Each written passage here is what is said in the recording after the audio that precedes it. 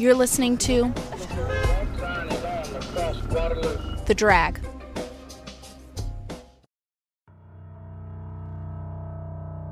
"20 years after a bloody civil war that freed its slaves, the frontier city of Austin grew and quickly modernized in the heart of Texas.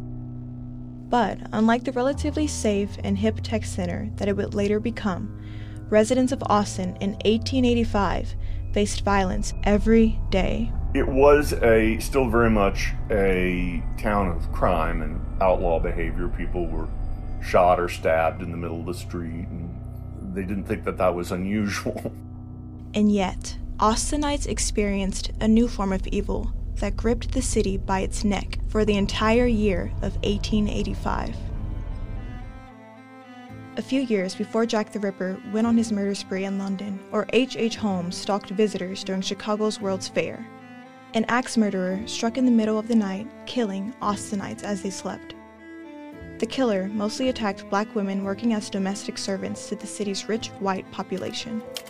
A fearful midnight murder on West Pecan, mystery and crime, devilish deeds, more mischief by the night prowlers. The foul fiends keep up their bloody work. The city's small police force didn't have the forensic tools to track down the killer.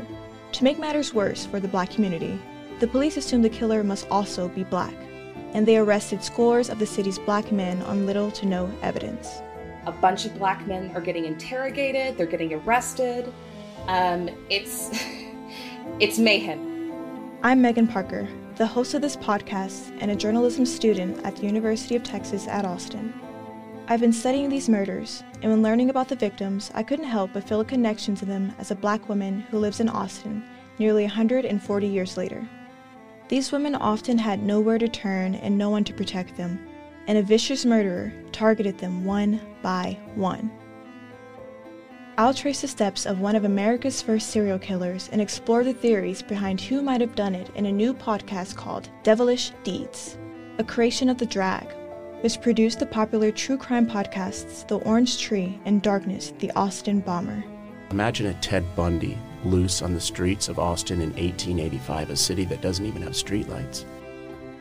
Subscribe to Devilish Deeds wherever you get your podcasts.